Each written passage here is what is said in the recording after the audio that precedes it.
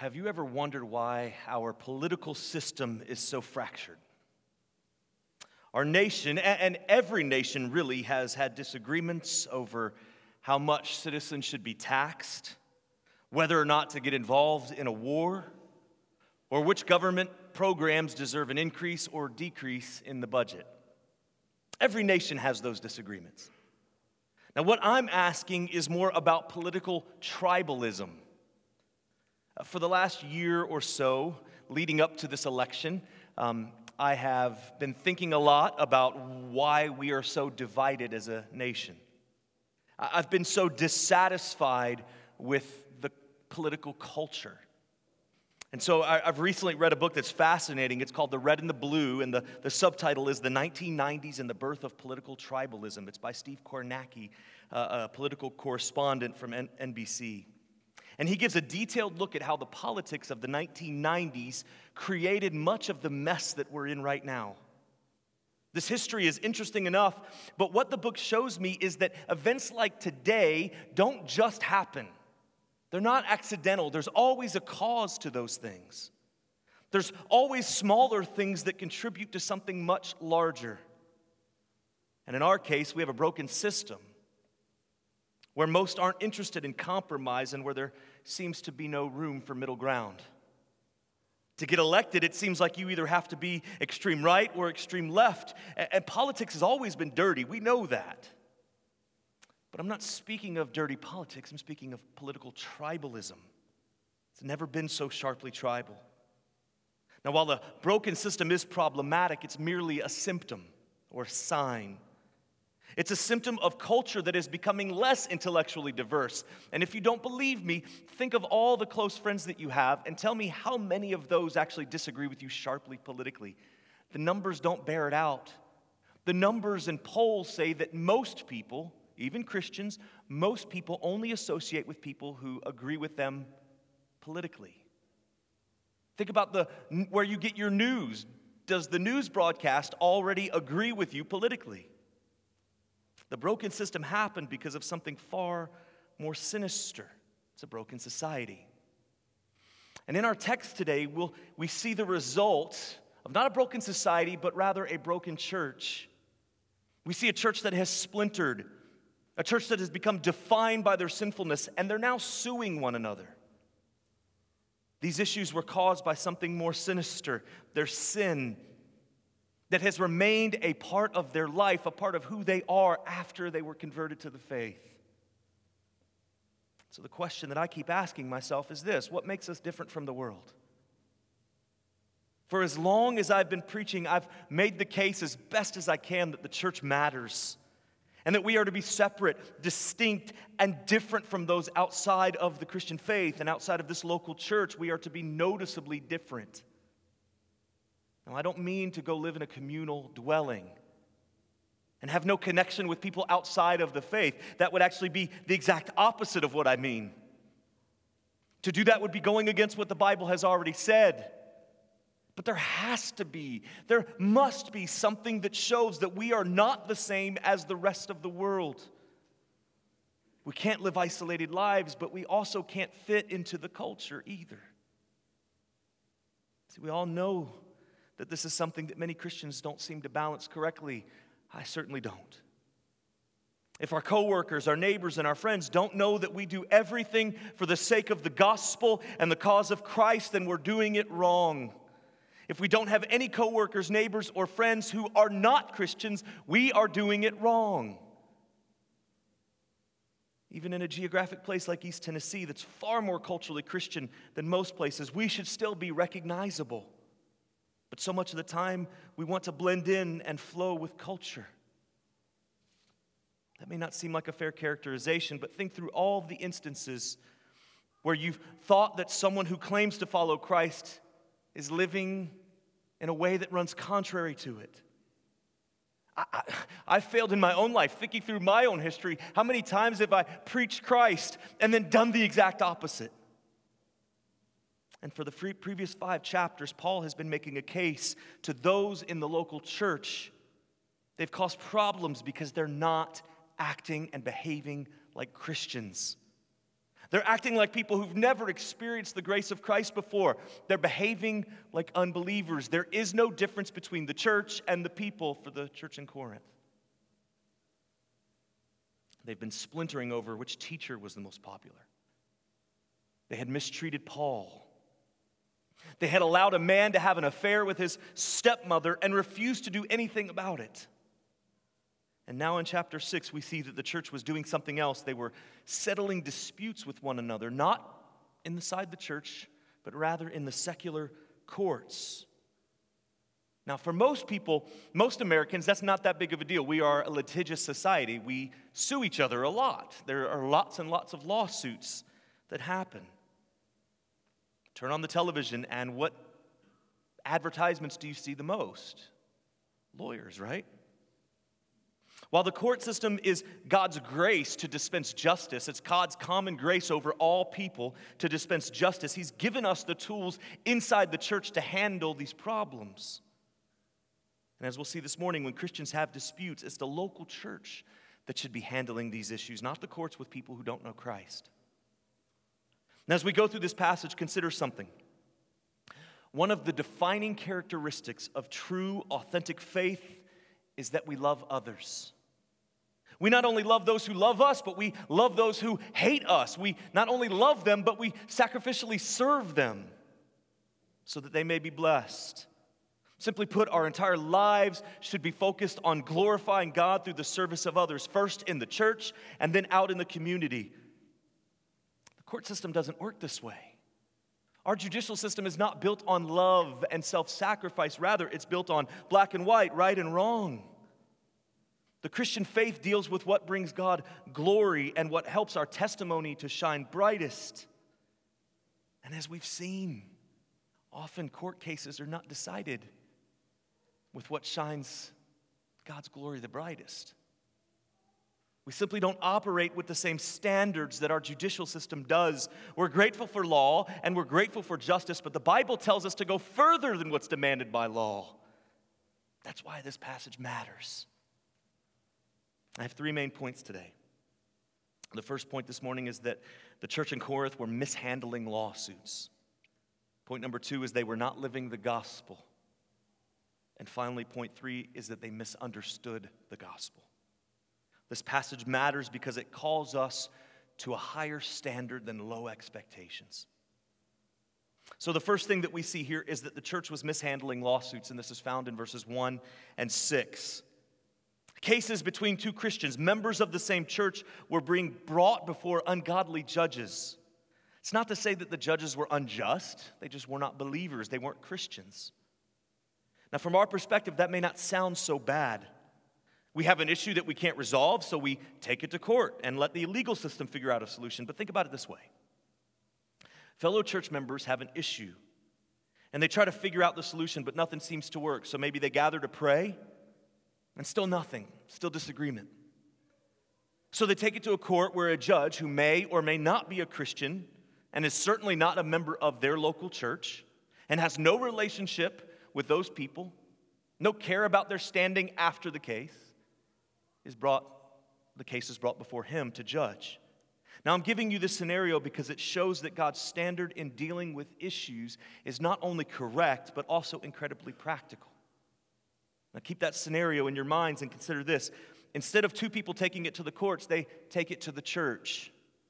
They meet with the elders who are representative of the entire church to try to figure out a solution.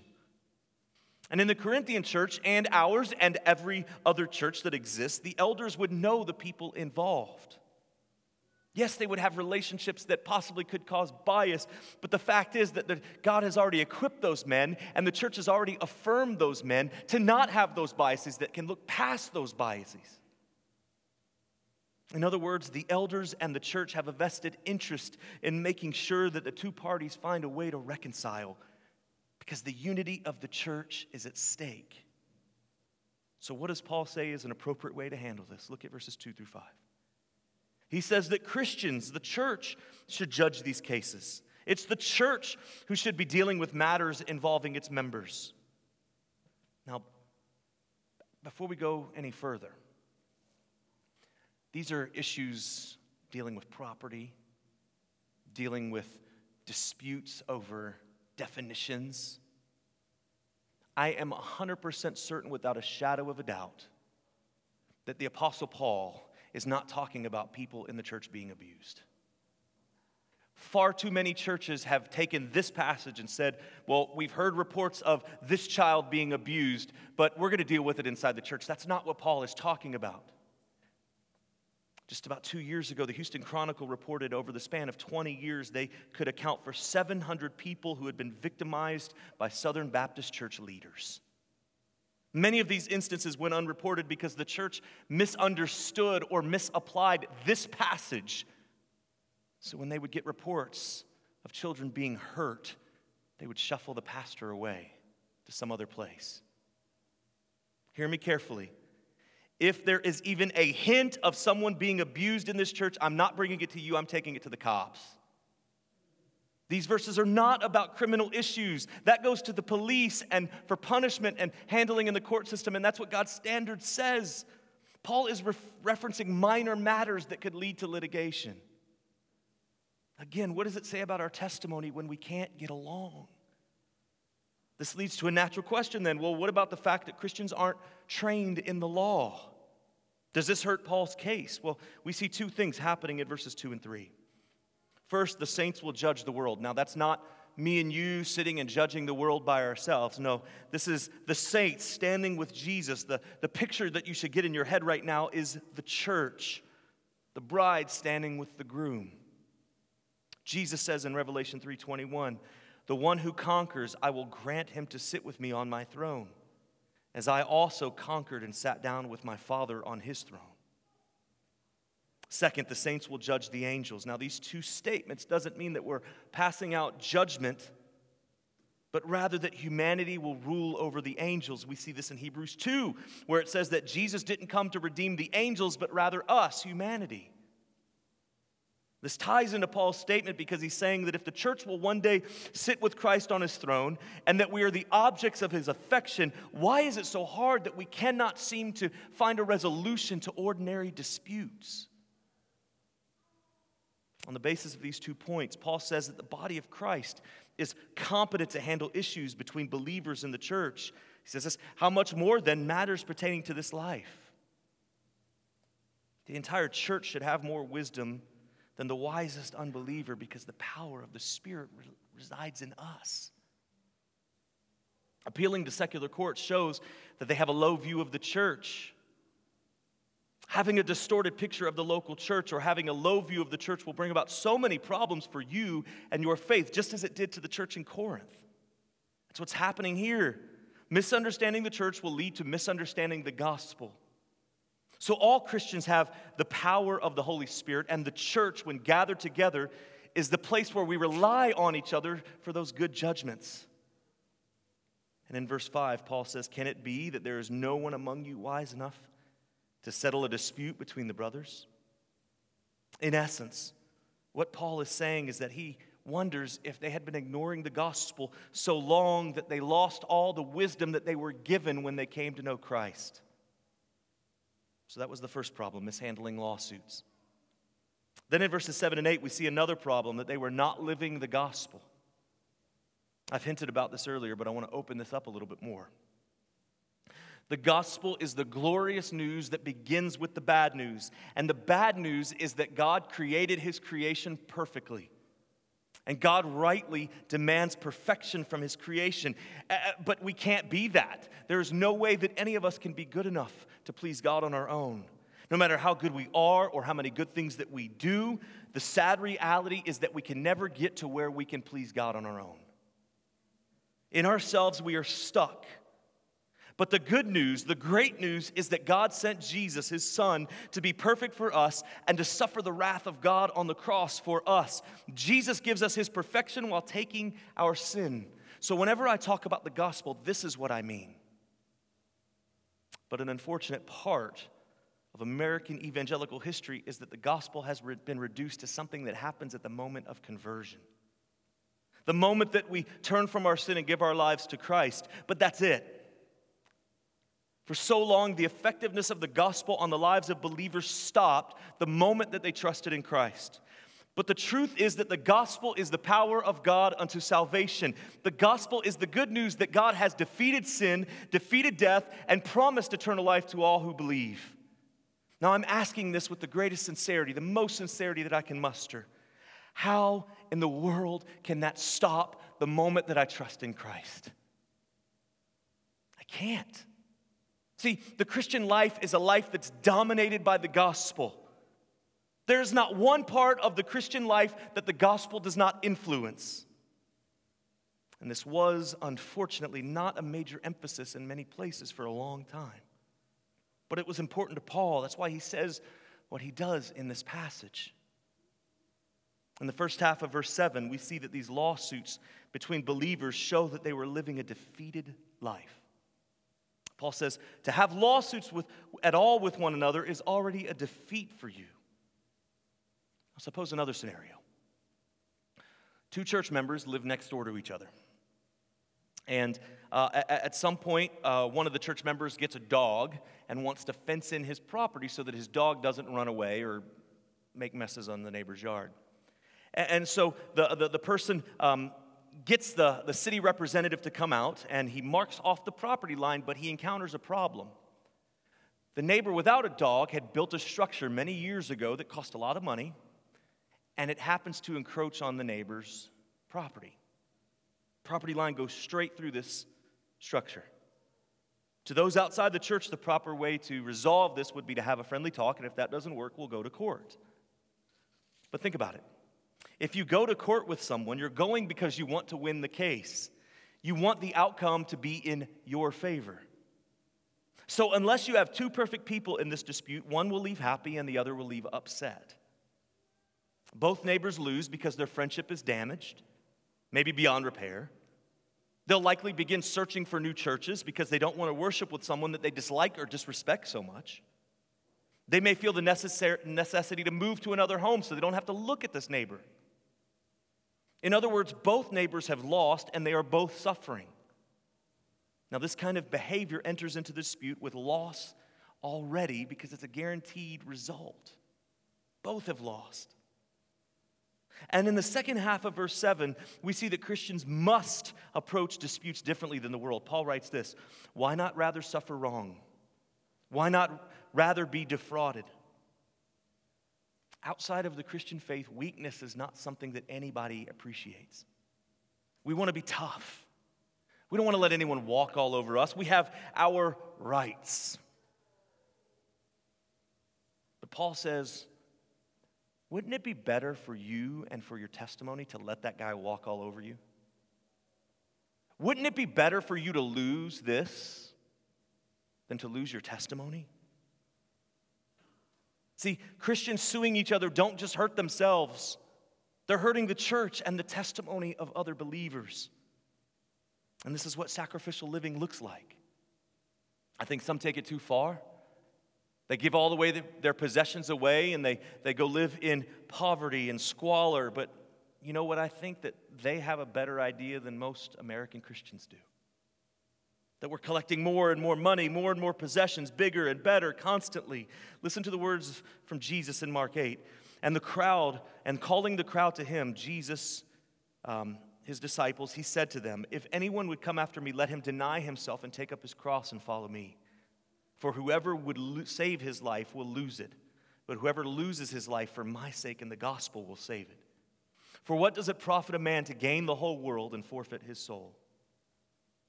Time and time again, we see that worldly possessions mean nothing in the grand scheme of life.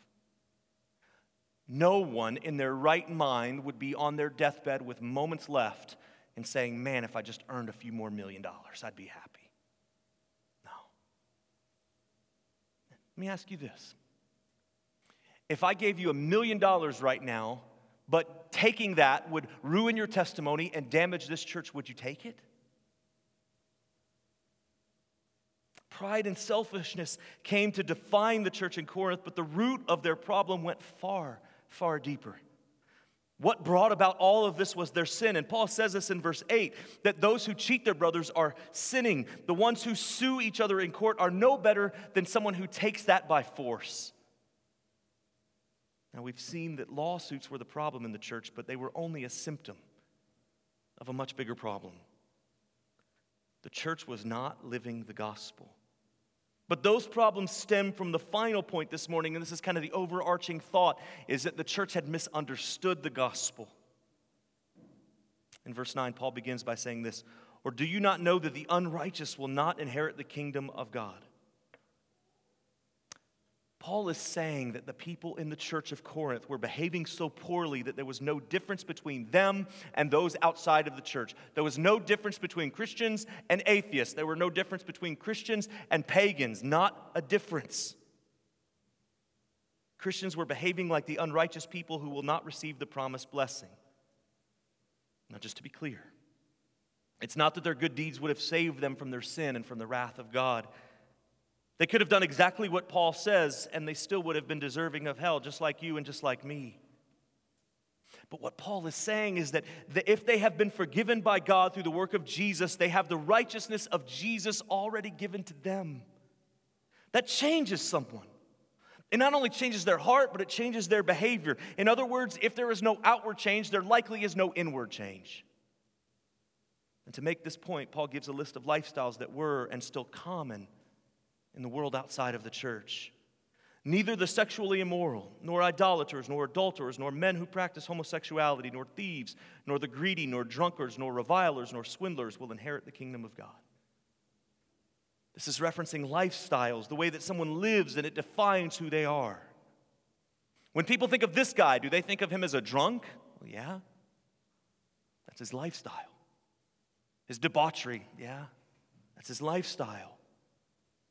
It's what he values and how he lives. Now, it's not that those people are too bad for God's grace. Now, hear me on this too. We talk about right behavior and wrong behavior, but listen, no one is ever outside of the reach of God's grace. I want to be so clear about that. But we cannot be enslaved to sin if we're part of the family of God. We cannot serve two masters, and so if one belongs to Christ, lifestyle changes will follow. Now, something else to notice is that Paul is saying how foolish it is for Christians to bring disputes between people in the church to those who live these lifestyles. Two believers standing before an adulterer or a cheat or a drunk, it's foolishness. And then in verse 11, Paul says that Christians are no longer among the wicked. He says this, "And such were some of you, but you were washed, you were sanctified, you were justified in the name of the Lord Jesus Christ and by the Spirit of our God." All Christians have been brought out of darkness and brought into light. I know I've said this a lot, but even though our works and nice lives don't save us, we should aim to do good works and live well because those are marks of a true faith, and those are the things that bring God glory. But the church in Corinth wasn't behaving this way. Where their behavior was problematic, but it wasn't just the behavior that was the problem. The biggest issue was that their behavior revealed that the church didn't understand or live out the gospel. The members of the church had forgotten, either on purpose or for lack of maturity, which means discipleship. Maybe there wasn't enough discipleship happening, and so everybody just kind of ran amok. They forgot that they were called to a higher standard than the world.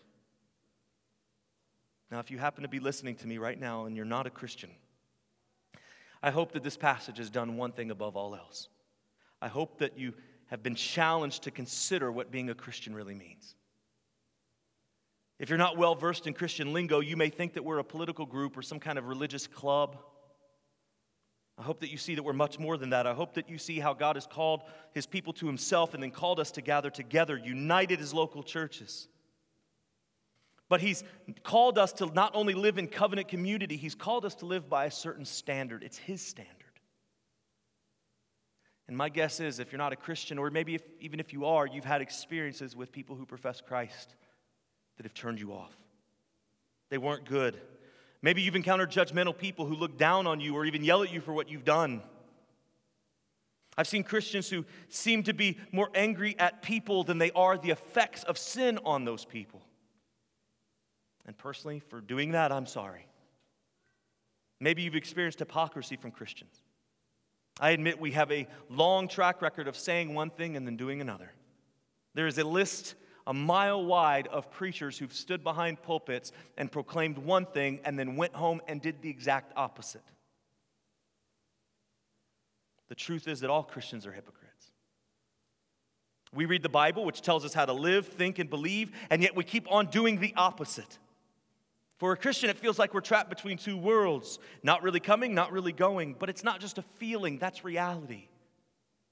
In Romans 7, Paul, the same writer of 1 Corinthians, says this: "For I do not understand my own actions. For I do not do what I want, but I do the very thing I hate. Now, if I do what I do not want, I agree with the law that is good. So now it is no longer I who do it, but sin that dwells within me. For I know that nothing good dwells in me, that is, in my flesh. For I have the desire to do what is right, but not the ability to carry it out. For I do not do the good that I want, but the evil that I do not want is what I keep on doing.